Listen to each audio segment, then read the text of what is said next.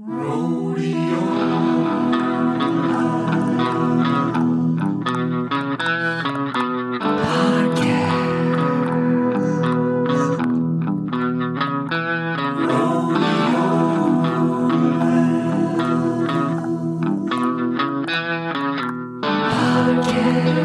Labs podcast is filmed in front of a live studio audience. Hello and welcome to the Rodeo Labs podcast. We've got a good episode today. We're talking about the Atlas Mountain Race that will get underway at the start of February. But personally, I've never done the Atlas Mountain Race. I've just heard about it. It's just been something that has been in the ether of gravel adventure bikepacking races and something that I have always had a keen interest in. Luckily for me, there are people in the rodeo universe who are very intimately acquainted with the race, so we thought we'd bring them in to the discussion. First and foremost, joining us today is Ashley Carelock. Hey there. Ashley, what is your relationship with the Atlas Mountain Race? A tumultuous one. No, I loved it. I raced last year, which had been October of 2022. Also joining us is Stephen Fitzgerald, who in 2020 had his own adventure in Morocco. I did. I got to do the first version, and it was life-changing.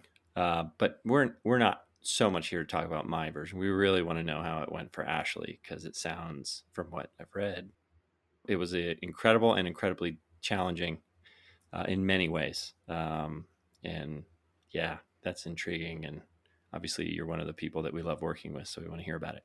Stephen is here just to get the details, the minutia, because as great as Stephen did in 2020, Ashley was the women's winner last year. So we really wanted to get her thoughts and feelings. The Atlas Mountain Race, most simply, is a bikepacking race. It's 1,300 kilometers long in Morocco. So it's mountainous, it's arduous, it's off-road, it's gnarly, and it is starting soon. So, Ashley, what appealed to you about the Atlas Mountain Race? You know, it started back in like 2021. Well, I did. Yeah. Oh, yeah. Did I reach out to you? And I said, you did. You got to do this. You were like, man, would you want to do the Atlas Mountain Race? And I had already seen, I guess, that documentary that they made on it. And I thought, man, I've never been to Africa and I hear really good things about Morocco. I'm in, and so then we waited for COVID. Oh, and my it goodness. was just this, it's like, and poor Nelson had to like cancel it and reschedule. And then finally it happened. And so, yeah, it was just something that I really wanted to do. When I saw that it was in October, I was like, no, I'm not waiting for February. I want to go, Yeah. Stephen, you were originally going to go to this edition or last year's edition or last February's edition. Yeah, those are all the same thing. Because it was supposed to be February of 2021, which is hard to believe that was possible, but it wasn't possible. The country was still closed. And then they moved it to October of 2021, which seemed really likely based on how things were looking. And then was it Omicron? I don't even know. It was. COVID got terrible again and shut the whole thing down again. And then, it just he just moved it for the entire year back to the next October, I guess.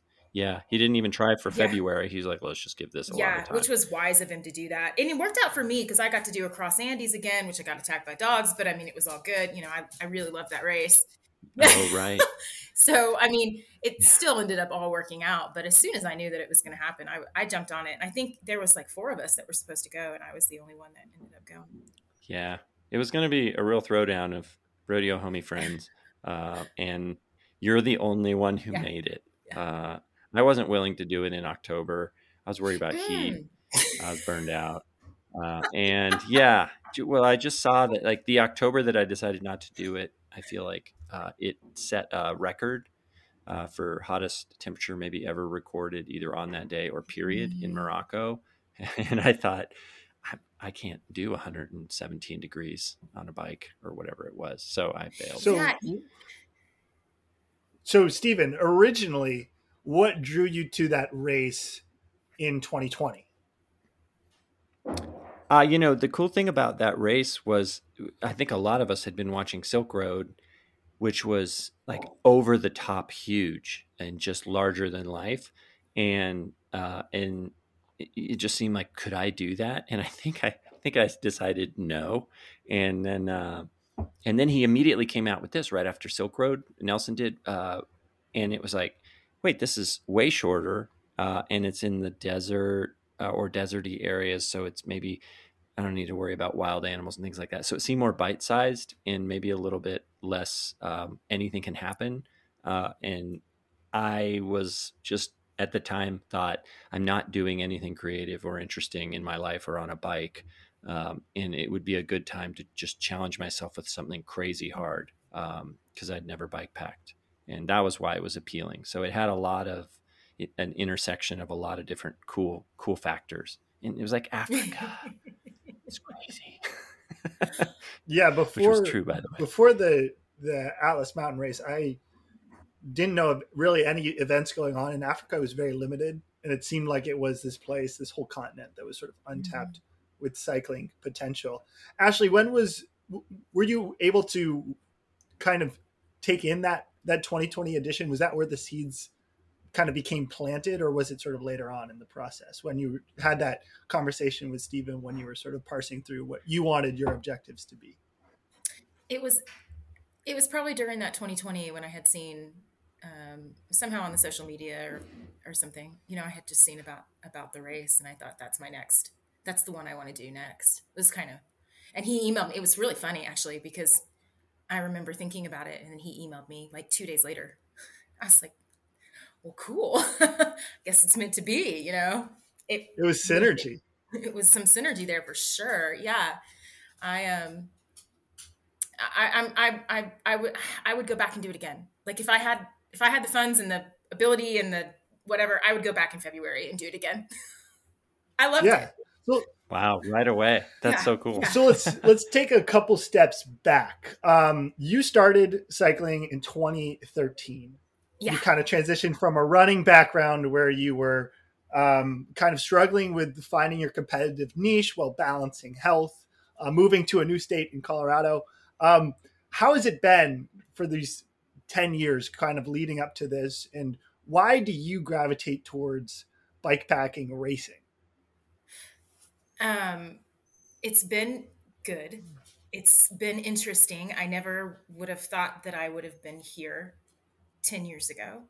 I remember at one point looking at my husband and being like, man, wouldn't it be cool if I just got a discount on some food, from like a nutrition sponsor? And then it just kind of took off. And when I got my pro license, and I guess that was 2019, I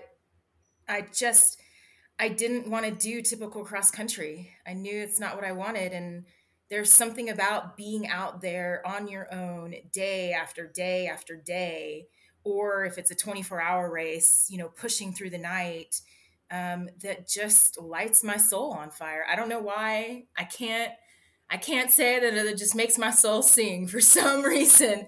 I like that bike packing is, it's self-sufficient, and you have to kind of think on your feet. A lot of times I've had so many things happen to me. Some people would say it's bad luck, but I just think it's just the way it is. I'm not going to call it bad luck. It's just the way it is. And you have to kind of think on your feet and deal with what you've got going. And I love that about bike packing. I love that it forces you to be in a desperate situation sometimes. Is that crazy? Probably. I don't know if it's crazy. I think it's almost more rare. I think there's a key difference between being crazy and being rare. And I think you're one of those individuals that are pretty rare. Stephen, when did you sort of come across Ashley? I think I kind of want to unpack this relationship and why Ashley has been in the fold. So what was your first impression of Ashley as an athlete, as a personality? I found Ashley through the gravel team that we sponsored for 2 years. She was one of the early picks on that team, and she did her share of gravel racing. But she was the only person on the team who peeled off and got into bike packing, and so that stuck out to me because I and rodeo was doing more bike packing, and our customers are doing more bike packing, and I didn't just want to be a gravel racing team that doesn't really tell the story of everything we're interested in, uh, and and then I noticed like, oh, Ashley's a good communicator. She's a great communicator, and um, when you work with athletes or sponsor athletes, in my opinion, you really want to work with people who can just tell a story, and then also can maybe they ride a bike really well. That's good too. But Ashley, of course, checked both those boxes of like, wait, she's bikepacking, she's racing, she's awesome, she's really puts her personality out there, and she tells a really good story.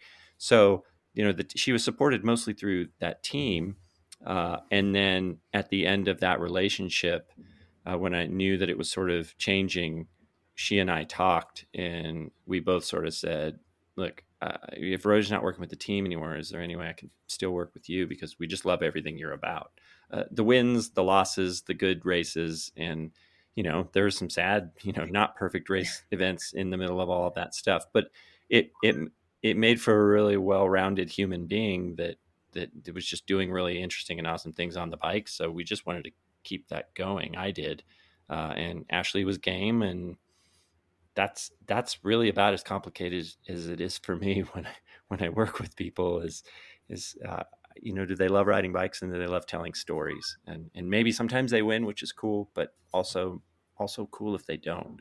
So yeah. So this relationship core, so you guys, Rodeo and Ashley, became sort of personal sponsors, a sponsor client or sponsor athlete company. Your relationship became personal in 2022. But 2021, you were riding rodeo bikes. What were these 2 years like for your progression when you really got serious and really got professional with bike packing? For me, when I was on that rodeo pro gravel team, I just kind of felt like I didn't fit. It wasn't. I just remember thinking like, I really like this company. I really like. There was a couple other sponsors that I really liked that they had. Sportful was one of them, and I just didn't feel like I fit within their team, and so I would show up to shorter races, and I just didn't want to be there as much. I wasn't as excited.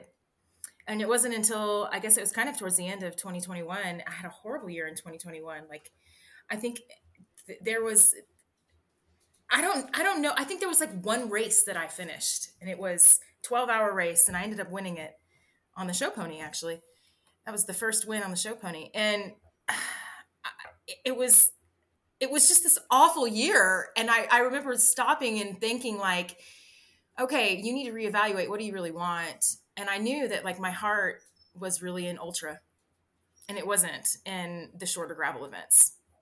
And that's when I just decided to kind of do my own thing.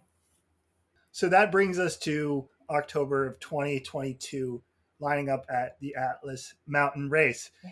You mentioned it was a sort of bumpy build in 2021, and you had some ups and downs in 2022.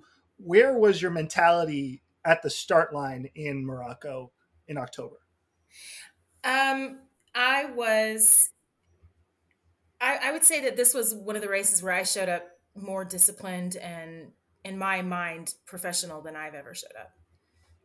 There was a switch made, I guess, in 2022 when I just started kind of seeing myself as it doesn't always have to be about results.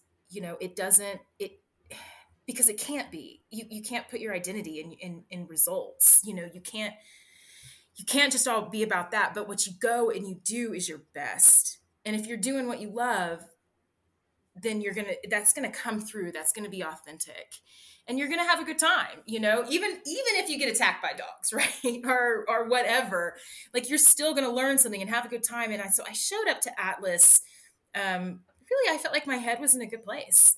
I knew what I wanted. I knew where I was going, and I really wanted to do well.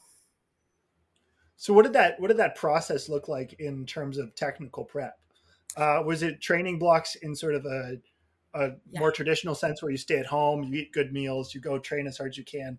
Or was it more experimental training where you're like, I need to test gear, so I need to ride this loop that is 3 days, and I'm going to sleep X amount of hours, and I'm going to put myself in those adverse positions I might find myself in Morocco? I think it was a mix. So a lot of it, I was afraid that it was going to be super hot. And so, because I've been looking at the weather like Steven. I'm like, oh, October, God, it's going to be like 100 degrees. So I'm out there, like I'm on my trainer in the middle of the heat, summer, and I'm just sweating, and I'm doing like VO2 intervals, threshold intervals. And then I go outside and ride another hour or two, and I just have fun, on the outside rides. But so there was that side of it, of me like trying to get those intervals in, trying to get the hard work done, get that FTP up. And then there was the other side of it, of me just going out and bike packing. I guess it was in June, where my goal was to ride to Steamboat Springs and then race the Steamboat Gravel event. Because I was like, oh, I'm gonna get all this mileage in, and I ended up not getting the entry, but I still rode up there. So I still just did the 600 and something mile, or maybe, it was like 600 miles. Anyway, I did it like 4.5 days, had a great time, across Colorado. And that was when it kind of hit me of, I'm ready for the Atlas Mountain, because I felt good. I was happy doing that. And I had, with the gear, it's like, I feel like I kind of got that dialed. Like I know what I need to take in terms of sleeping or not sleeping. Nutrition is key. That was very hard in Morocco. We can talk about that. But the like actual gear side of it, I feel like I've got pretty dialed. It's just the training. Steven, how would that build sort of compare to what you tried to do in the wintertime prepping for a February Atlas Mountain race? Well, I definitely wasn't riding in my trainer in the high heat like Ashley did. I remember she told me about that. She's like, I'm not even worried about the heat. Like I'm training in the heat. I can handle the heat, like bring it on. And I thought, wow, I mean, she is on a whole other level. When I did it, I signed up and I had 3 months to do it, because I signed up early November and then it, started in February. And I just went into total panic mode because I had never bike packed before, much less race. And fear drove everything that I did, because I didn't want to have anything bad happen, and I didn't want to DNF and embarrass myself. So I had a good talk with my wife where I said, look, if I sign up for this thing, I'll get up earlier and do more training to and from work, that sort of thing. So I'll get more miles midweek, but then I'm going to need one really long weekend day where I get in, I don't know, 6 to 10 or 12 hours. And I'll try and be home by noon or 1, but sometimes I won't. And then that's it. We had a mild winter, which was really great that year, where I was able to ride for those 3 months pretty consistently. And I just watched, I tracked my fitness and I just watched it go up and to the right. And I had a number in my head, Strava has this fitness score, and that's as complicated as my training is. It's like, what's my fitness score? And I knew I wanted it to get to 100, because I figured the fittest I've ever been is 100. So maybe I could just hit that.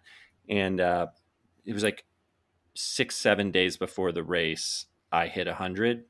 And I thought I actually did it, because I'm not a structured, disciplined person. I just couldn't even believe, like, I actually set a goal and completed my goal.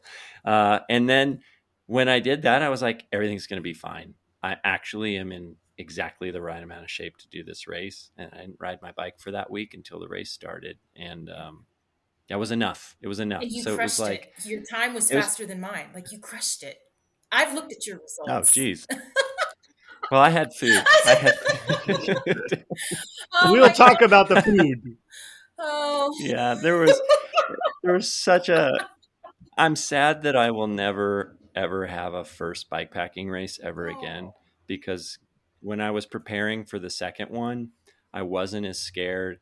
I wasn't going to the gym doing like aerobics classes. I wasn't motivated in the same way, and that fear and excitement of doing something that you've never done before is so it awesome. is. It really It's so is. motivating. It really is. We're gonna do this. We're gonna do this podcast episode again this summer when I do my first bikepacking race, and you guys are gonna interview me so we can really talk through this experience. Because I remember, Stephen, this was early in our relationship, and I remember seeing what you were doing and following it pretty closely.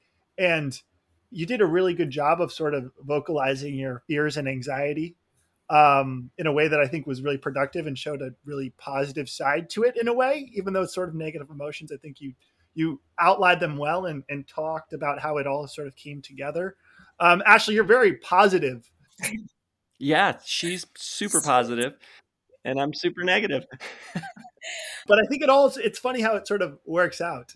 I have always been that way since I was a little girl. Like it's always gonna just be okay, you know? Like I don't know. It has its ups and downs. Well, that's one of my favorite things. It's like, what is this secret nuclear reactor that Ashley has that she's positive when nothing positive is happening? It's gotten me through a lot. Yeah. Yeah. It got me through. I would definitely say that it got me through the end of Atlas. So for me, like to get into the race, for me, when they finally said go, um, it was like an out of body experience. It was like, I'm actually doing this thing that I've really nonstop thought about for 3 months. It's been my entire mental life is just thinking about this exact moment arriving. And then it happened. And it was like this total euphoria of like, all I have to do now is ride my bike for a week. And, everybody was charging and charging out of Marrakesh into the mountains. And it was like high energy and completely irresponsible pace. Yeah. And like, how did it start for you? And like, what were you thinking about how fast you wanted to go, how far you wanted to get, how much you wanted to sleep? Like, how are you thinking about all of these things? When it started, it was kind of the same. They bolted out, and I knew because I've done these, this wasn't my first one. And so I just kind of tell myself, don't worry about anyone passing you, just go your pace.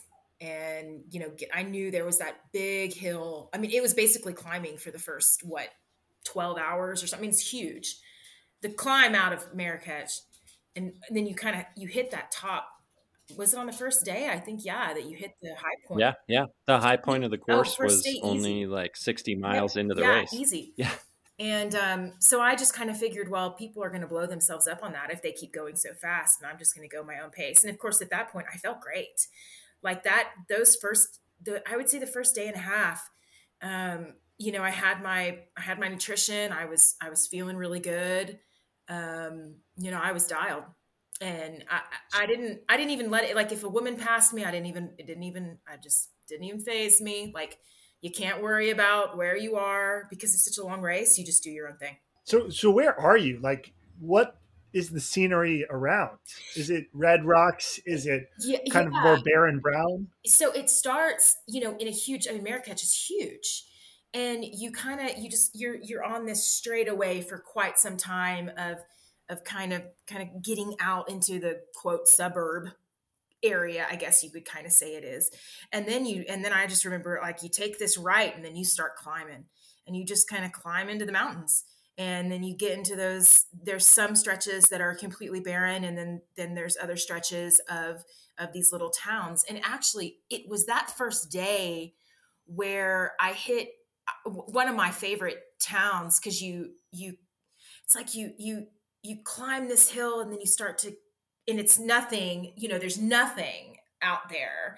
And then you start to descend into the valley and it's lush and green. And there's like hardwoods, they have walnuts down there. It's amazing. And the town has this little stream going through and there are these little kids running around and it was like cobblestoned streets. And it was magical. Like it was really cool place. I think I took that first day for granted because it was all climbing, which is challenging. But what was awesome is that you're hitting the mountains. When I was there was a little bit of snow still on the highest points, and you did go through all those farms and those almond groves and those towns, and it was sort of like full of life and lush, and people came and go, and children are saying, what are they saying? It's not Bonjour, merci. bonjour. Bonjour, it's bonjour, bonjour. And you're just like, this is the most Yeah. perfect day ever. Oh yeah, it was awesome. But the course isn't like that for long. No. You go over the Atlas Mountains to the backside of them, and then you're not in them anymore on the backside of that super huge pass, and then it just gets dry and there's nothing spread out. Yeah. So everything changes. Yeah, everything changes. It's remote. It's barren. But in a kind of a cool, austere way. It's not bad. It's kind of like Utah, sort of Moab-ish at times. There was another guy who was an American who lived in the UK, and we both were kind of riding together. He was actually on a single speed. Man, he was burly. And he and I looked at each other and we were like, this is Moab light. Yeah. I thought that many times. I kind of felt like I was on another planet, but other times at home. I don't live in Utah, but it's not that far away. Yeah, it's a lot like my home. And so for me, it was, there were just moments of I could have been home, minus the palm trees or whatever that were in some of the sections. But it was crazy. Ashley, what did you think of that pass, that climb up to it? Oh, I loved it. It just was the perfect grade to like kind of make you work. It was cool how there were towns layered as you went up, so there were little townships kind of as you went, and each little town I hit, these little kids would run out and they were like running beside me. Mostly little boys. And I remember at one point, like the little boys were daring each other and one of them like slapped my butt. I kind of waved my finger at him, and I just was like, oh man, boys will be boys, and they're laughing. And it just, to me, it was just this like funny little moment of these children. And then I had another group that followed me. God, they ran beside me because it was super steep. I swear it was like for at least a kilometer or two. Just like running beside me. And that was towards the top, one of those last towns up there. And man, once you topped out, the descent, however, was definitely not as lovely as that nice road climb. Yeah, there really wasn't much of a route there to follow. No. If you weren't really disciplined about following those dots, it was sort of, you would get lost. Yep. It was that section was crazy. And in fact, I came across a couple other racers who were just like wandering. And I said, oh, here's the track. I remember being like, Steven told me to follow my dots. I kept that in my mind the whole time because we had talked about the course. And I was like, follow that E-Trex. And I did. I did end up getting it off course at one point, but that section was crazy wild. And it was single track that was kind of just unrideable. So what was the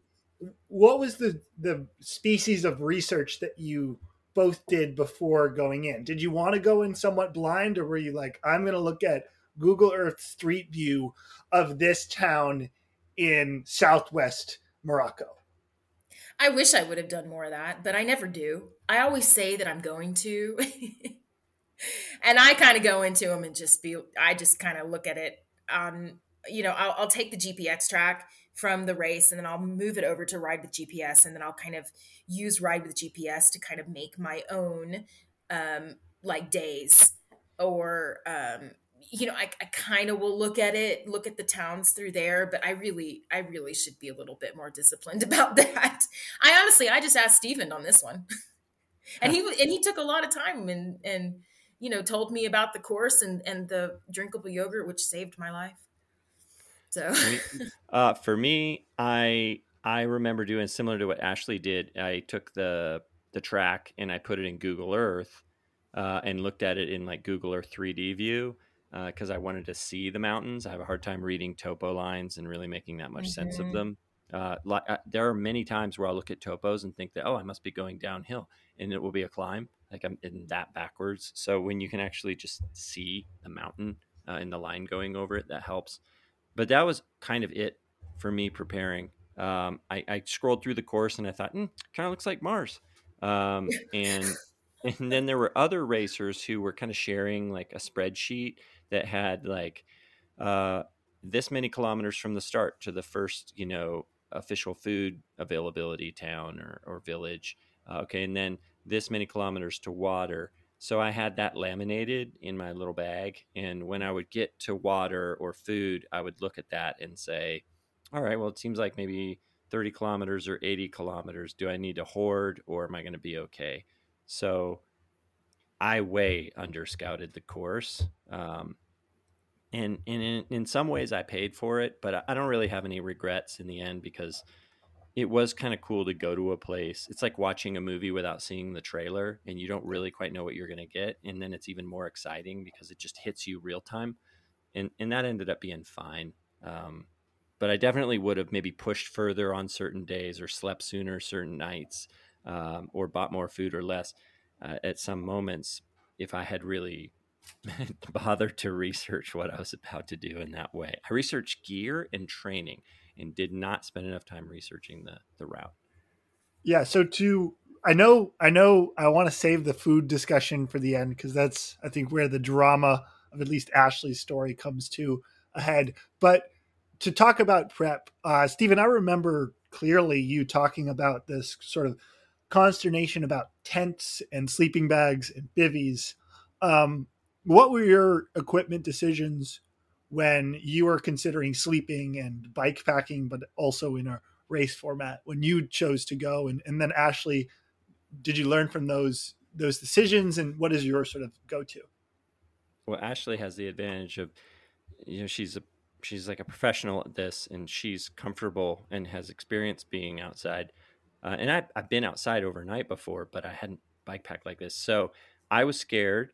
And I wanted to be in a space that was mine when I went to bed, not laying under the stars.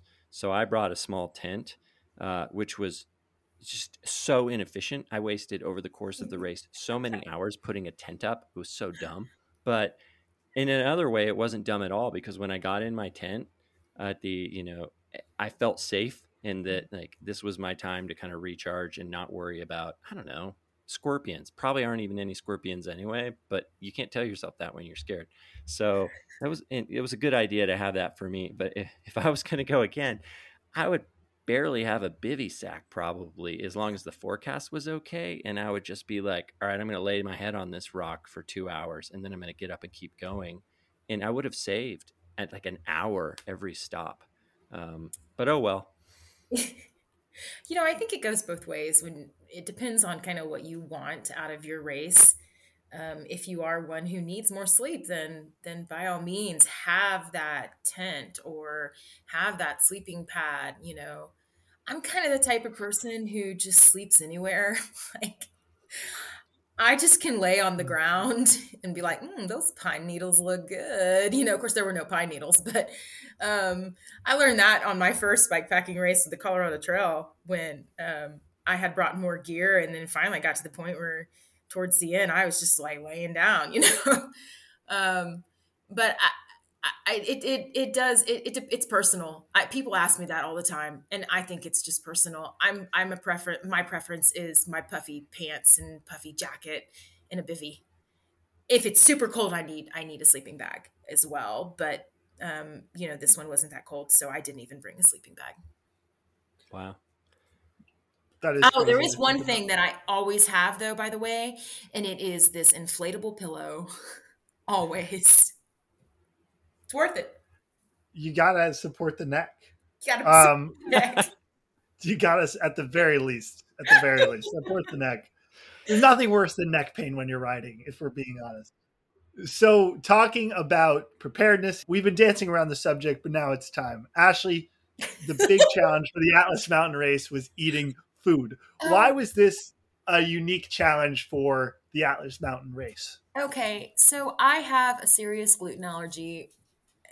When I eat gluten, I get very sick. And I ended up getting contaminated in Morocco towards the end, and it lasted a month, and I was sick for a month. Wow. I mouth sores, had to get on antibiotic. I mean, just it's bad. Digestive issues. I'm going to the bathroom all the time. I get this time I got like a rash on my elbows and knees. For some reason it was itchy. Anyway, so I avoid it like the plague. And I had gotten into Marrakech, and I saw there was this like huge sections in the grocery stores, gluten-free. And I'm like, oh my gosh, this is going to be great. I've got this.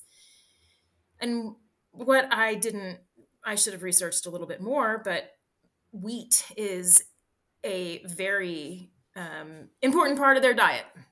And out of every little place that I went outside of it was like Marrakech was the only place where I could actually find potato chips.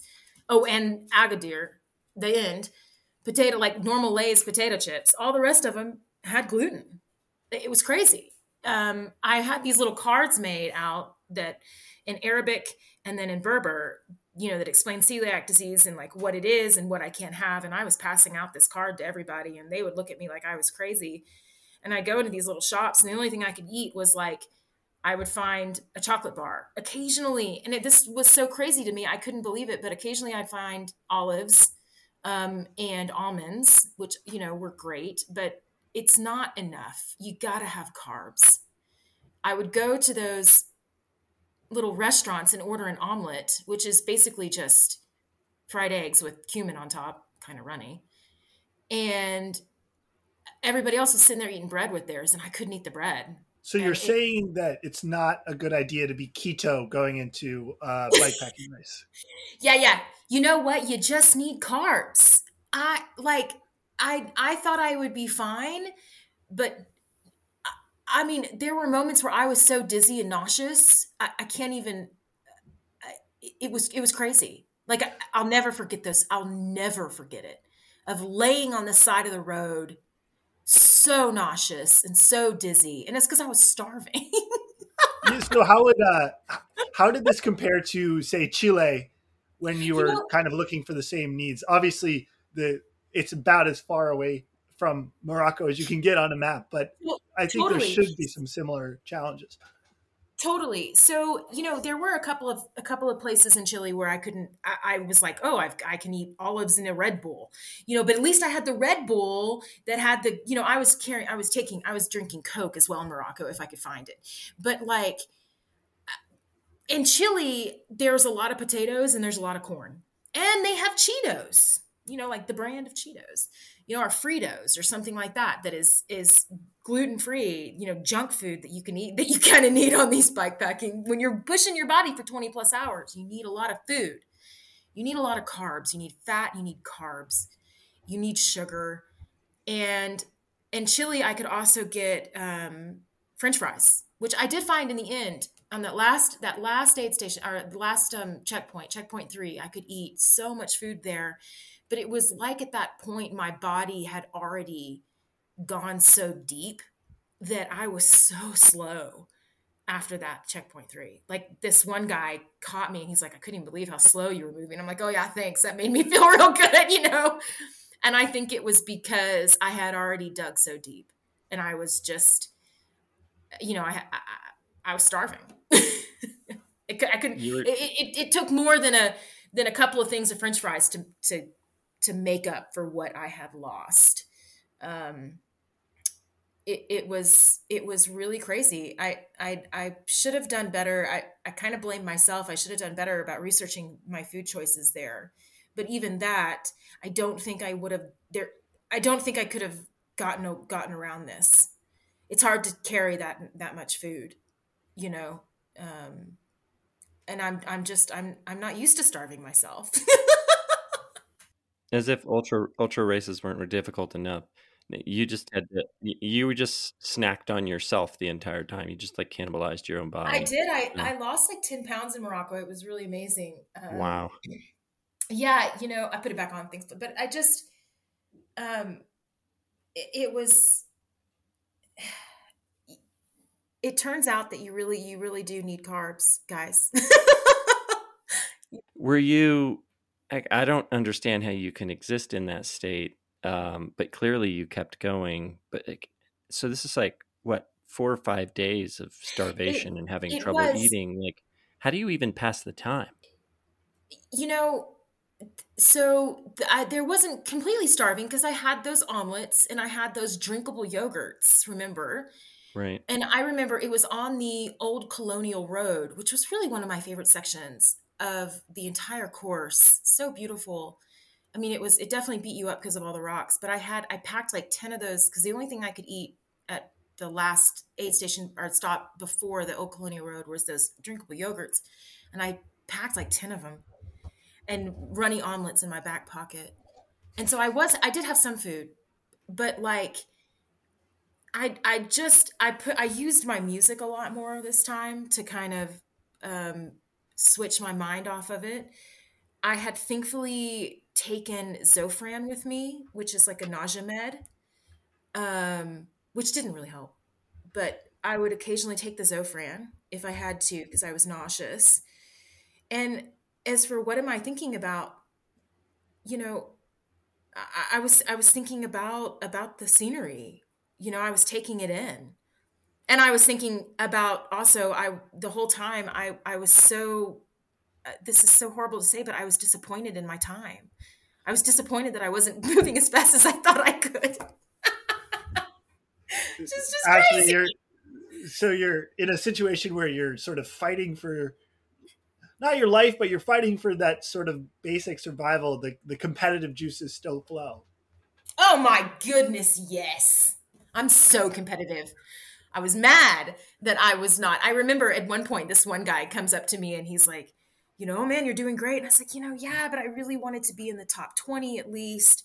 And he says, have you seen the top 20 riders? They're like the best in the world. And I looked at him and I was like, but I want to be the best in the world. Yes. Yes. And I might never be that, but I'm going to try, darn it. What's really striking about this story is, in my experience, in a place like Ecuador, where I was way up in the Andes Mountains, down tiny dirt roads, and I'd get to small towns, and there would still be sort of convenience stores with mainstream snacks. Like, how remote are these outposts? Well, it was remote, but the thing is that they did have like what looked like universal treats. It's just that they were all brands that were so off of what I'm used to seeing. And I had thankfully memorized the word for gluten or wheat in both Berber, French, and Arabic. And I would turn those snacks, look at the labels, and there it would be, contains wheat. It was crazy.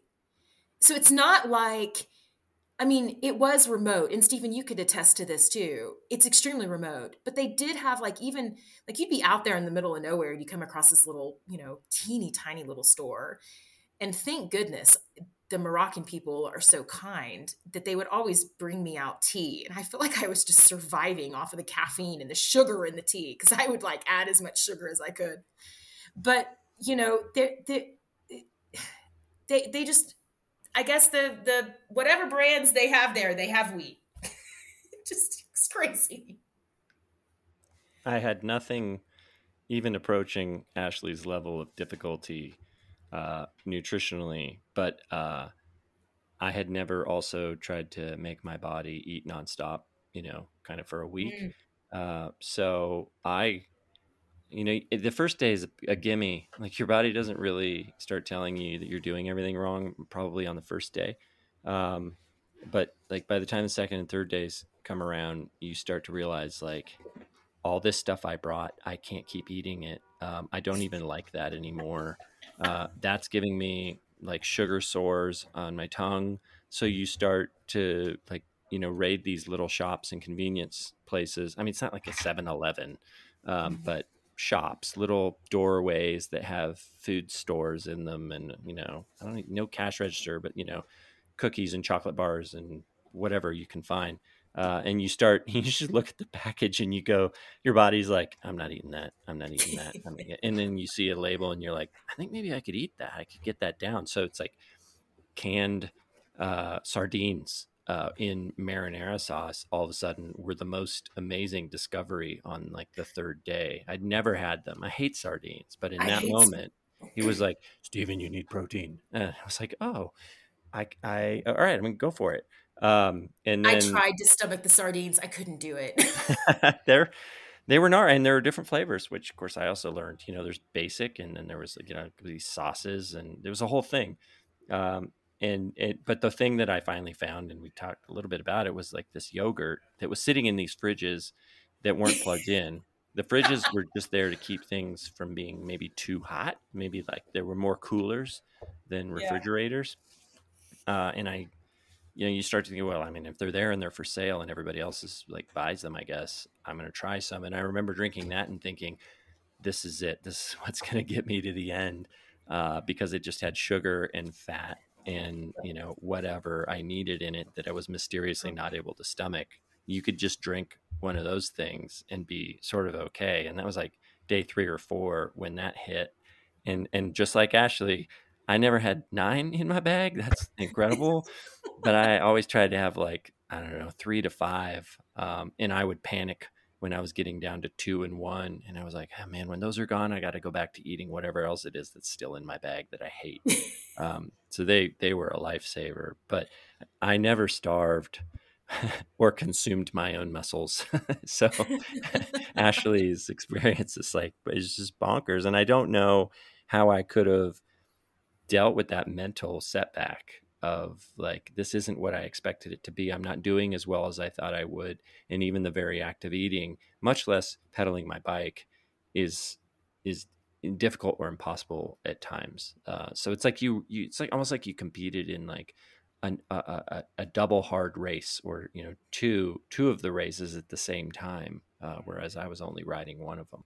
Not pile on top of that, but there was still one more experience you kind of had to deal with, and this is serious, and I think is something that we should talk about, just so other women in your position have the information that they need when they're approaching this. So as you eloquently wrote in your blog post about it, you had a run-in with a man towards the end of the race.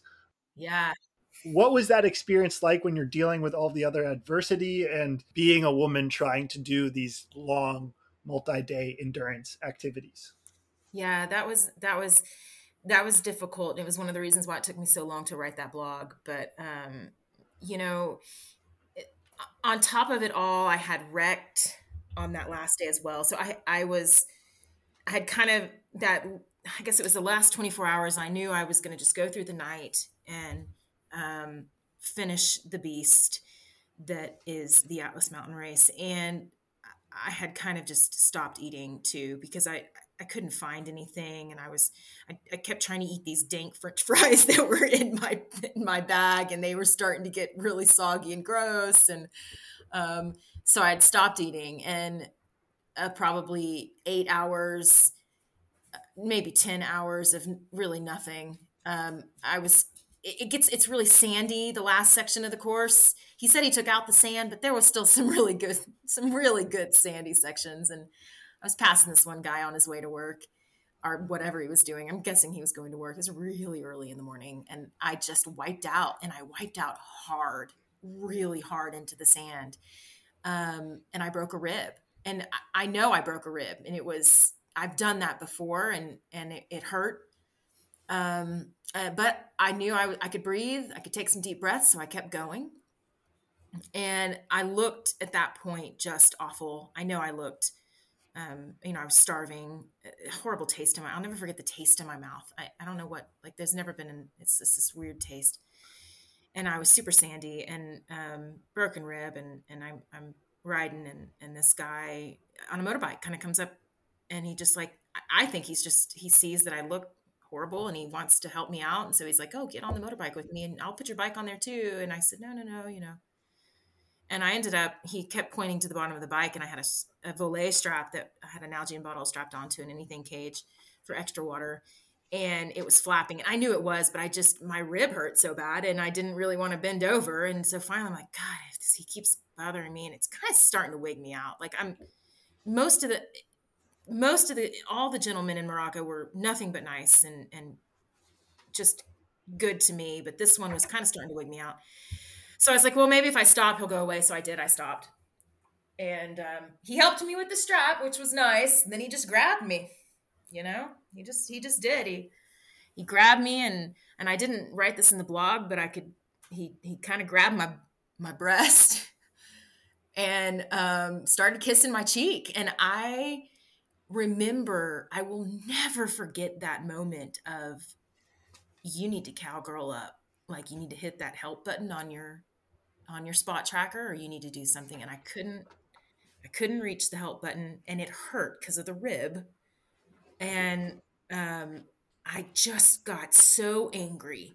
I was so angry. I'm like, you don't touch the goods. What are you doing? And so I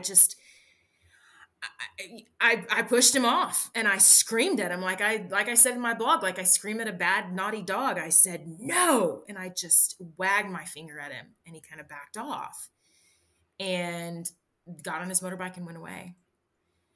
And I remember just standing there afterwards, just thinking, what the heck just happened? Trying to take it all in. Like, was that what I thought it was? No. You're fine. It's nothing. Don't make a big deal out about this. And so I didn't. I got on the bike and I finished. And as time went on, I realized, that was basically assault. And I need to, I need to handle it appropriately. So I wrote about it. And I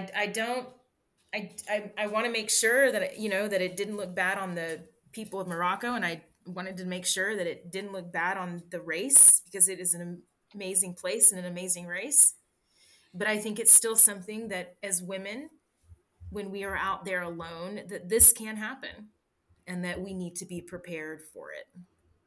With what happened and with your experiences being a very independent woman, what do you hope other women who might be thinking about taking on a race like this take away from your experience? And what would you say to them if you were trying to encourage them to kind of stay the course, be strong, and stand up for themselves and pursue the things they really enjoy?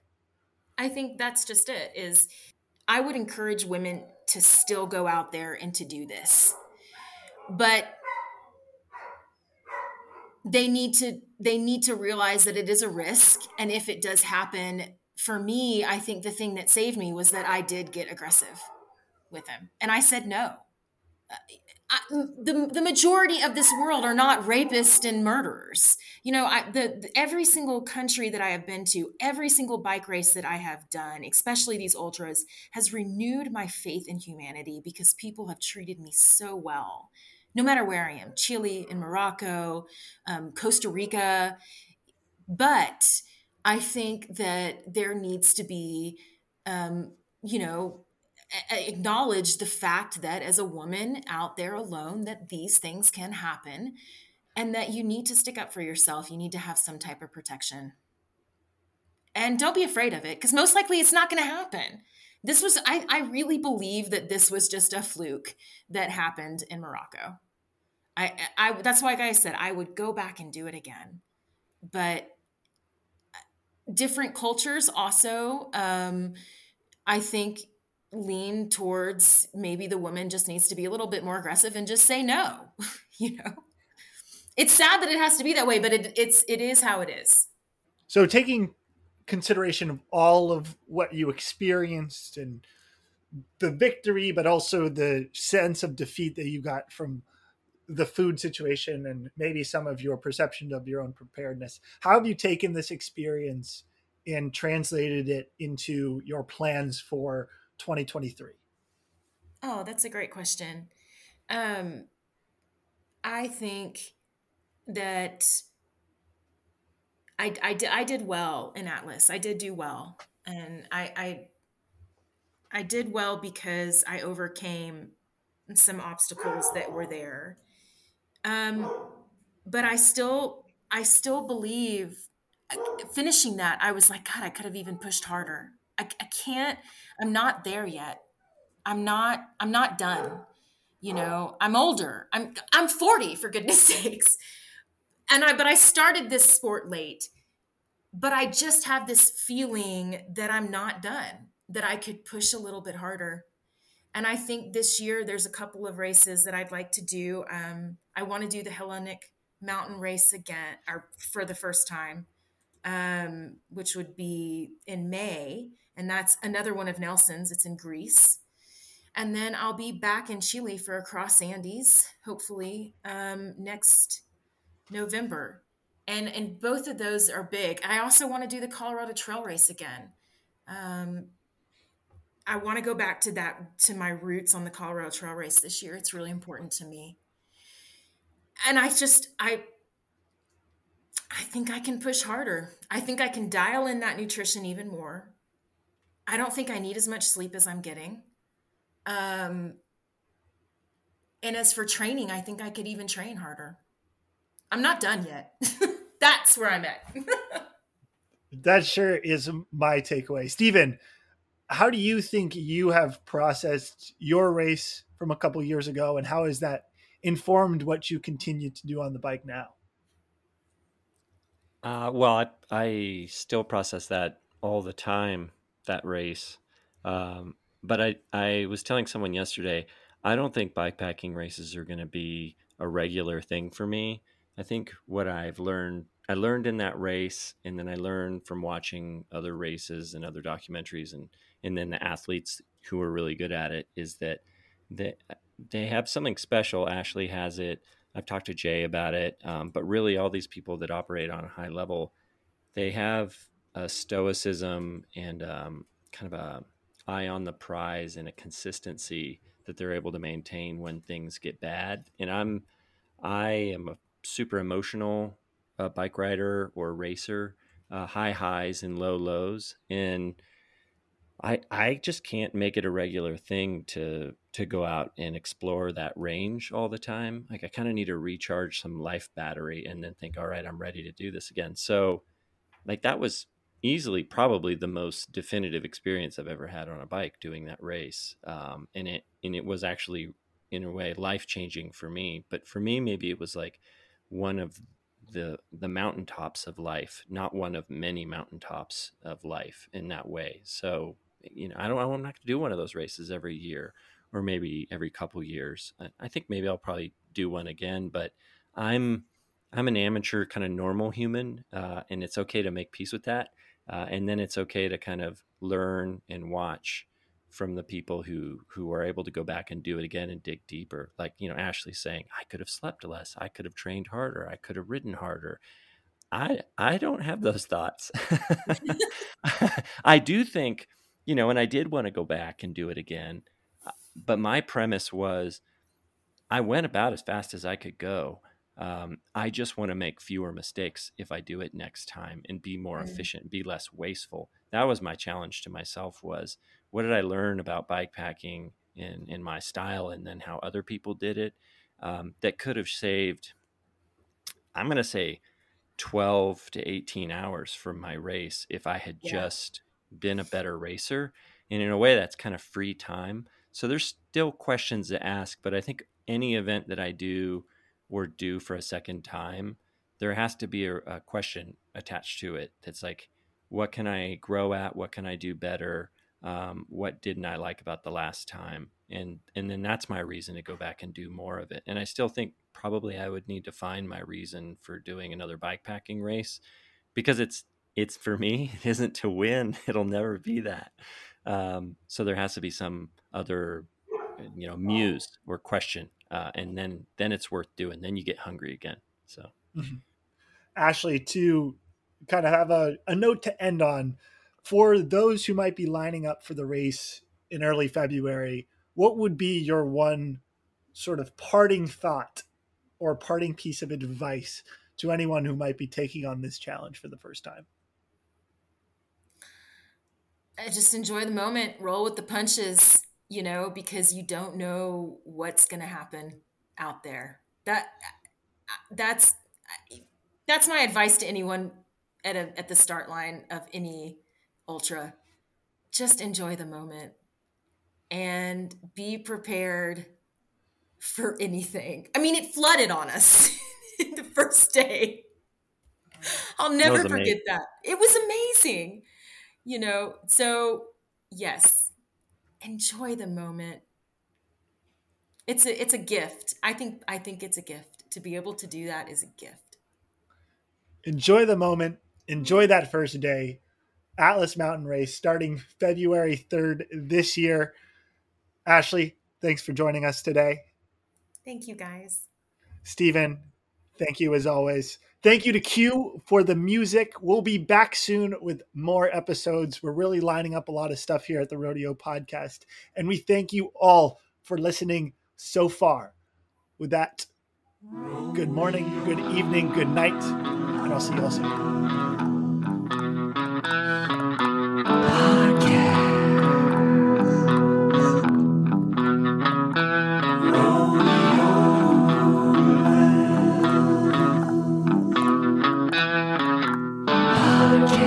Rodeo Labs podcast is filmed